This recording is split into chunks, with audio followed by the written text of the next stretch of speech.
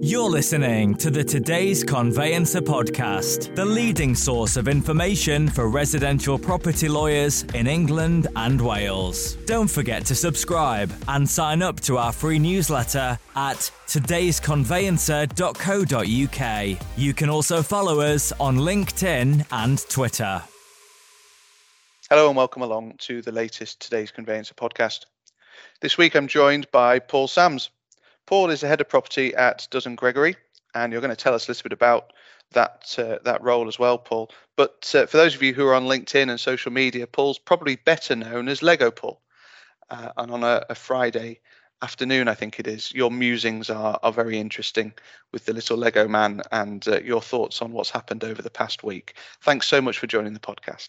No, thank you for inviting me, David. It's strange that I'm known rather than the fact that I like to introduce myself to my partners when they say, "What have you done?" And I go, nationally recognised multi-award-winning published author. But as I was saying to you before the start of this, I called someone last Friday at another firm of solicitors expecting going to need a favour, and before I even got to Paul Sams he went, "That Lego geezer from the internet." So it's interesting. That's what I seem to be known for. I'm sure my mum's very proud. So, for the benefit of our listeners, apart from Lego Paul, who are you? What do you do within the organisation at Dudden Gregory? So I'm, as you've said before, I'm head of property here. So I look after the residential and commercial teams. We've got a team of about 45 people in total, excluding the accounts team, the people that help answer the phone, the compliance teams. As a firm, we're about 160 strong, spread across the south coast with offices in Chelmsford, which is just outside of Southampton, Winchester, where the firm originally started out, and Poole and Bournemouth. We do an awful lot of work for a huge range of clients and organisations. And the one thing that we do that many people don't is we do everything. So whether that's commercial, residential standard, as I call it, chimney pots, sales and purchases, new builds, which we do a lot of. 50% of our residential work and fees comes from new build work, from things like lease extensions, remember of ALEP, where we do quite a bit on that, and also equity release as well, which a lot of firms shy away from. And on top of that, in my spare time, I'm a trustee of a charity, and I also, on top of the day job, do commentary for the likes of you guys and others on areas that come up, as well as doing some sort of lecturing across the country. We're talking today about the launch of is it a new service, Paul, that you're trying to introduce, which is around people not having to pay their fees if they don't move? Yes, in essence, because rhyming couplets are the best way to do any sort of advertising, unless you're the man from Go Compare, other insurance websites are available, is we ran last year, if you can't make the day, you don't have to pay, in relation to the stamp duty holiday. Such a misnomer to call it a holiday. But we're now running, if your move doesn't go as planned, your fees will be canned, which essentially revolves around the fact that mortgage offers have a finite time frame on them. You've got to complete them within a certain time frame. Otherwise, before, for the past probably 10 years, it's been fairly easy to get a lender to extend the mortgage offer. Now they won't, because they've all borrowed the money at X and are lending it at Y. But often Y now is more than what X was. I found out the other day of an offer that was at 3.24%, but the lender had accidentally, so I'm told, borrowed it at 4%. So they were making a loss already. Wow. So we're seeing more and more of that happening. So before, you could just contact the lender and say, is it okay for an extension? They go, yeah, clients are earning the same amount of money. Property prices have gone up. Our risk is low. We'll extend it. Earlier this year, the likes of Santander and Nationwide were saying, look, we'll extend by 28 days. Don't have to ask us. We'll just do it as a matter of course. They are now, I haven't seen them actually pull it, but I imagine that's what they'll stop doing, because rates keep going up and up. And I've heard stories around the fact that because the transaction time has taken so long, actually the mortgage offer's expired, the interest rates have gone up, and therefore they can no longer get that interest rate, and it's cost them an awful lot more money to borrow the money in the first place. Yeah.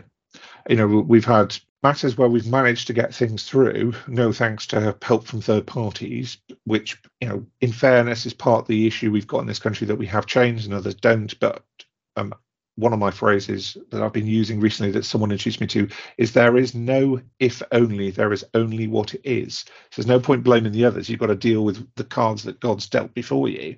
And we've had people, if they don't get the rate that they secured earlier this year, their monthly payments go up by about £500. So you can be looking at 20,000 over the cost of a 5-year fixed mortgage, if not more, depending on how much people are borrowing.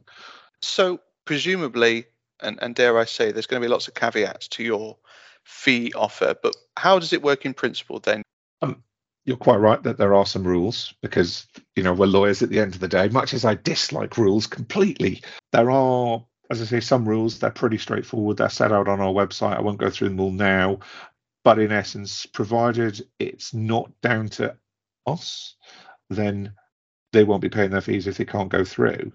And I know this sounds like no sale, no fee, and we have had some no sale, no fee products in relation to particularly our new build work, but on resale, there's a lot more work involved because on new build, you get familiar with the site, you get familiar with the developer, you get familiar with the schemes. I've done Help to Buy. Before that, there was First Buy. Before there was First Buy, there was Home Buy Direct. Before Home Buy Direct, there was a scheme with Thames Valley Housing. There's been the key work schemes, you name it. I've seen it in the past 20 years when I used to have hair. But it's just a way of trying to help people and also focus people's minds, because people don't think about the mortgage offer expiry date. They just think, oh, I've got a mortgage offer.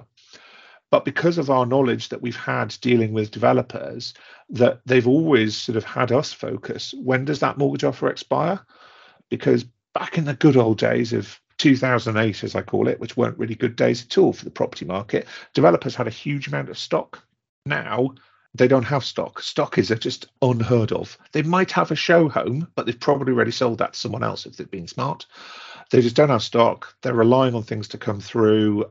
One of my guys who's a developer told me that a bag of sand about a month ago cost £58. In January, it cost £32. He also seemed to think it had a Ukrainian sticker on the side, which I'm not sure that was quite correct. But the cost of things goes up for developers, and so the build time can take longer. It takes longer for people to sign things off for compliance. So we've always had that focus with developers and been very keen on it. So we're just pushing that across in relation to resale to say to people, look, this is the market. We're all in it together. If you mess around and don't progress things, this is what's going to happen. And it's just a case of trying to focus people on that, because I've got current horror stories, where people just haven't focused on it. There's a lot of talk about conveyancing fees, and we've covered it a little bit through the podcasts as well. Obviously, conveyancers are underpaid. Does this kind of initiative pull the carpet out from underneath your competitors a little bit, or do you not see it that way? No. We're just taking a couple of questions there in a politician style. But taking the first question, conveyancers are underpaid. Look, I always think I'm underpaid and that everyone should get a lot more. That's human nature. I know very few people go, actually, I'm quite happy with what I've got. And my personality personally, as I didn't get, thank goodness people can't see me because I'm sort of a cross between Paddy the Vet and Shrek. But I didn't get to my waist size by being conservative on things with a small c. I got it because I always want some more. So if there's a pack of biscuits, I have to eat the whole lot. If there's food in front of me, because the way I was brought up by my mum is that you eat what's put in front of you, I'll eat it all, even when I don't really need it. So that's my personality. But I believe that I pay my guys here because it's all about a team. I want the best people working for me. So that means to have the best people, you've got to charge the right price and pay the right level of wages. We were involved in sort of a national survey and found out that apparently someone said to me, the company that ran it, that should remain nameless, said, but you're paying 40% higher than the average conveyancing wage. And I went, yes. And she said, but your transaction times at the time, it's gone up slightly by a couple of days, but at the time it's 49 days from contract pack to exchange on a resale. It's much less on a new build. And she said, but that's half the national average. I went, well, what a shocker. I'm paying 40% more and it's half the national average time. I wonder how that works out. And I think that you've got to pay the right price to people and show that they're rewarded, because they need to be rewarded because they do a hard job. And that means you've got to charge a proper fee, because there's always someone out there who will charge less.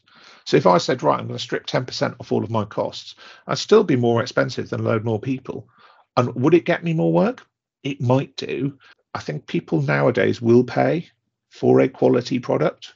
Gone are the days when you go to certain large supermarkets may enable and buy the Blue Label brand because they removed it. But I watched 5 minutes of a documentary yesterday about Asda and Walmart, and Asda removed the buy one get one free and just said get two for £5. People want quality, and when they're buying a property, whether it's for investment or for them to live in, it's probably the most expensive thing they're going to buy unless they're buying themselves a super yacht.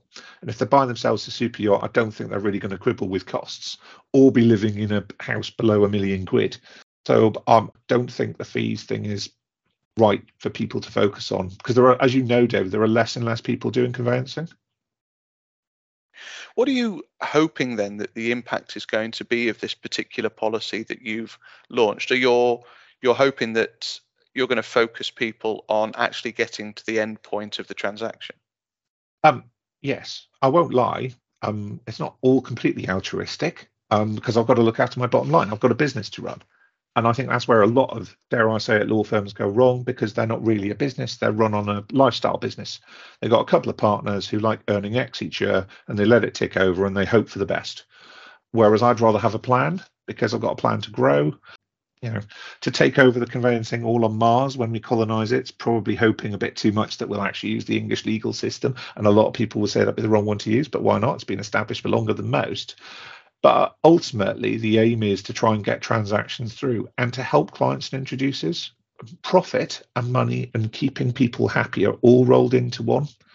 And I believe that if you charge the right price and give a good service, then you will get profit and clients will get what they want. During the stamp duty holiday, when we ran our last campaign of if we don't make the day, you don't have to pay, the best thing from my point of view wasn't the fact that we did okay financially. We're actually tracking to do the same level of costs as we did last year, which I think is pretty good. But the biggest thing was we had two large national firms of solicitors. Their partner in each firm said, don't go to our firm, go to Dutton Gregory, because they will get the transaction through to their children. And that is a huge sort of vote of confidence in this, that people who've got turnovers larger than ours, who have conveyancing departments, probably not the same size as ours in a way, but certainly have commercial property teams, they went, look, don't go to our firm because they won't give this guarantee, but they will. And that's what I'm trying to do again, is just give people the confidence that if people come to us, particularly introducers, because they introduce more work than the person off the street, although we do that work and value it, is the fact that we're prepared to say something that women will do. And the other benefit, of course, is other lawyers always bitch about it, which is always, you've done something right when that happens. So here's the $1 million question then, Paul. How many times did you have to pay out last time, or how many times did you have to cut the fee in order to fulfill your promise? In all honesty, zero. Really? Absolutely none. Because we were realistic in what we took on, and we were realistic to clients. So we had people calling us 3 days before the stamp duty thing was going to happen. Can you get this transaction through? Can you get your mortgage in time? My mortgage is taking place next week. Can you get the transaction through? Well, the reality is no, because you've not got any money to do it. But we did get things through. Our record, bizarrely, was on the 1st of October last year, where we got a property through in 3 hours and a quarter. Wow. Very specific facts, been taken out of auction, had to go through before the auction in the afternoon. It wasn't particularly a huge value transaction. It was cash buyer. The searches were all there, and they were known to us as well. So they weren't some random off the street. We had a relationship with them, so we already had the basics of their ID and could check their money, and they knew the drill. But 3 hours and a quarter. But as I say, it's very specific facts, because clients go, how quickly can you do it? It's like 3 hours and a quarter. But I've had transactions that have taken well over a year. Restricted covenants that need releasing was always a favourite. Had a client on a development site, restricted covenant need releasing, took a year to agree it. We were buying, seller got it agreed, and then found out the person that had the benefit of the covenant had died. And just before, literally the day before they were due to sign, and my client was like, well, they'll get it through quickly because they'll get probate quickly. Given the fact that the woman in question owns all of the properties roundabout, I expect her estate is worth quite a bit. So it was another 6 months for them to get probate, just to allow that bit and various other property things to do. So it took a while on that one. We're talking today. It's Monday, the 26th of September. On Friday, the Chancellor announced a permanent cut to stamp duty. It's increased from £125,000 to £250,000. Good move, bad move? What do you think? We last changed stamp duty in 2006 on the brackets, really, because I remember, because I was in practice and I bought my house the year before. The brackets need to change. I guess they'd make it $500,000 for first-time buyers. They've moved it to that 425 and the 625. I think it's a good thing. I don't think it's a great thing. I personally don't think that we needed to have the stamp duty holiday in 2020. I think that that was driven by large London agents who were pushing quite heavily for it, because it seems the more money you've got, the more you want to save. We had a lot of rush of things in the past 2 years. So we had the stamp duty holiday. At the beginning of April last year, we had the non-dom situation that if you were a foreign buyer, you had to pay more. We had ATED come in relation to properties held by a limited company over $500,000. I'm not sure that it will have a huge impact. It will have an impact. There's lots of ills in the property industry. I'm not going to say the conveyancing industry, Paul, because the property industry is full of ills. What, in your view, does conveyancing need to do over the next sort of 12, 18, 24 months to change the narrative? I have this horrible phrase that I use here, and I don't like using it, but it's true. And I say it's seconds or you're dead, because we live in a world where I can pick up my smartphone. For example, my wife said to me, I said to her, why are our kids going around their friend's house tonight again? Because they spend more time there. So we're going to have to pay their mother rent. And she said, it's because he's got a basketball hoop and we haven't. I said, well, I can order one at lunchtime. Probably cost me 50 quid or something to get one, a bad one. And I can have a basketball hoop and I can have it tomorrow. So people want that with their property. Now, we've all had supply chain issues. My wife ordered a new car in June 2021. She got it on the 1st of September this year. It's worked out quite well because she's paying less on her monthly payments than she was before, and her car's gone up in value. I think it's speed, and I think speed comes from using digital process. And there are a load of lawyers out there that won't use digital, either because they can't or they won't. And let's face it, David, if you look back to the Law Property Act 1925, we were supposed to register everything at the Land Registry. Margaret Thatcher's governments had to force compulsory registration because the lawyers were like, oh no, we want to use me deeds. It's like, look, got to go digital, and it will make life much easier. Digital transfers, for instance, will allow the Land Registry to see things clearly rather than going, oh, hang on, that's missing this off or missing that off. It will be a process that needs to be done. Lenders are now slowly accepting digital signatures, but there is a load of lawyers out there who are refusing to accept digitally signed documents. And that's quite scary for a contract. It's like a contract. It's pretty straightforward, but we had a firm refuse to accept a contract, and their standard response to this firm is always, we're going to report you to the SRA. But they insisted that we send them a wet copy signature on a contract, or they were going to report us. We sent them all the guidance like this. In the end, someone actually signed it at our end, and it was put through their letterbox. But there seems to be a lot of lawyers out there that want to use the post to slow things down. And we should try and avoid that as much as possible. I get goodness knows how many emails a day, but I'd rather have the emails than the post. We've alluded to the fact that there's a lot of conveyancers that have left the industry. You've already indicated, Paul, that as volumes increase in transactions, actually, have we got the capacity because there's not the staff there? Recruitment is a big problem for the industry. It's a huge problem. It's a huge problem for me. I've spent a huge amount of time focusing on it to get to the growth plans that I want to do. There's a lot of people, I think, in the industry want to stand still. And that's not a criticism because they're quite comfortable with it. As I say, law firms are generally run on a lifestyle basis, that you've got a couple of partners that get a lifestyle, they've got some staff. If Doris retires, then they get Daisy to come in and replace her. But they're not looking to necessarily grow, whereas I want to grow. And I get very frustrated if I don't grow quite quickly. But I think recruitment is a huge thing. I've got this sort of phrase I've been using, that conveyancing is a team sport, and we'll have the best people on my teams. That means we have to charge a good fee for a good service. And I think that there is a lot of people having their heads turned by huge salaries that people have been offering.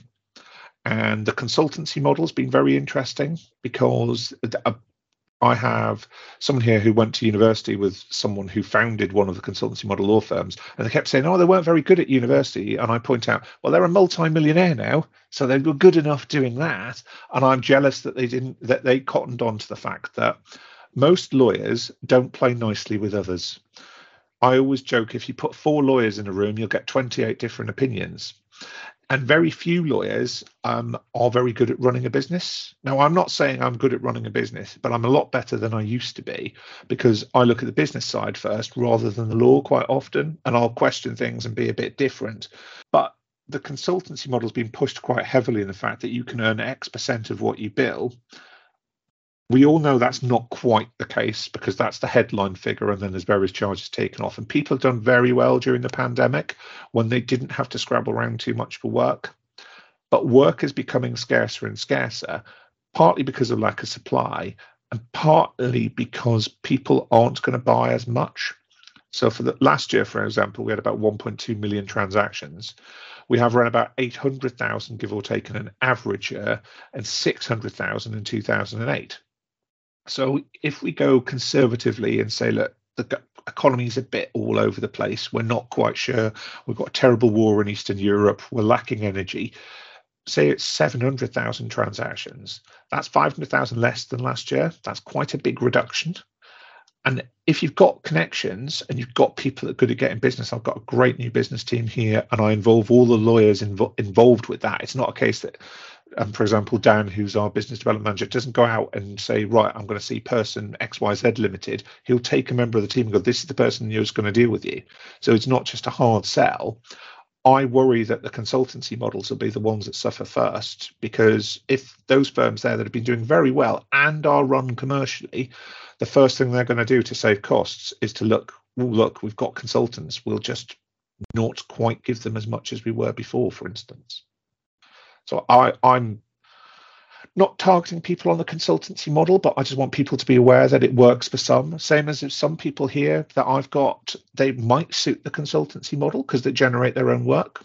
That's not an invitation for those consultancy firms to come out and try and poach them, but they like the fact that they've got someone here, in fact, more than one person. We've got everyone here works as a team, and it's the team spirit, and it's so-and-so's off, can you help cover their work? Or I've got this query. For example, Nikki here is really good at planning, so we'll go to Nikki in relation to planning queries. I'll deal with equity release. Sarah's just an absolute sort of doyen when it comes to shared ownership. We've got that knowledge and we'll share it with others. And because I'm not in the consultancy model, I don't know if that happens. And speaking to friends of mine at a consultancy, it works okay for them because they don't like someone being their boss.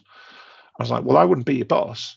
I'll just help you through it. Occasionally, I might have to tell you, could you bill some more money this month? But that's, we try and avoid. But I'd be interested to see how it goes moving forwards. On a personal level, I'm not completely convinced that the market is going to shrink in quite the way that you're describing, Paul. I think actually there's a normalization coming, but it would be wrong to downplay the market. Interestingly, in the hour after the stamp duty announcement on Friday, Rightmove reported a 10% increase in traffic. Don't get me wrong, I'm not trying to talk down the market. It's just I always plan. You've got to have two plans. You've got your A plan, which is it's all going to be wonderful and we're going to have 2021, 2020 again. And your B plan of is it going to be like 2008? And they're opposite ends of the spectrum. But you're right, it's normalization. I wouldn't say it's downplaying it. It's just being realistic. I'm a Geordie by nature, so we're used to being realistic because we know we're not going to win the Champions League anytime soon. It would be nice to think that conveyancing might get that sort of investment, I think, Paul, isn't it? Some sort of Saudi investor coming over and spending millions on the industry. But it doesn't look as though it's going to happen. It is going to be down to the likes of you and the other conveyancing firms in the country to get us through the next sort of 12, 18, 24 months, whatever happens. It's been really interesting chatting. We're running rapidly out of time, so we'll bring this podcast to a close, although we could probably talk for much of the rest of the day. Thanks so much for joining. It's been really interesting to hear about your marketing plans and also your plans for taking over the world. Well, I prefer to say the universe. We won't stop at the world, but you've got to start somewhere, haven't you? The Today's Conveyancer podcast is available on your preferred podcast provider. It's also available on todaysconveyancer.co.uk. My thanks to Paul. Thank you to you for listening, and we'll see you again soon. You're listening to the Today's Conveyancer podcast, the leading source of information for residential property lawyers in England and Wales. Don't forget to subscribe and sign up to our free newsletter at todaysconveyancer.co.uk. You can also follow us on LinkedIn and Twitter.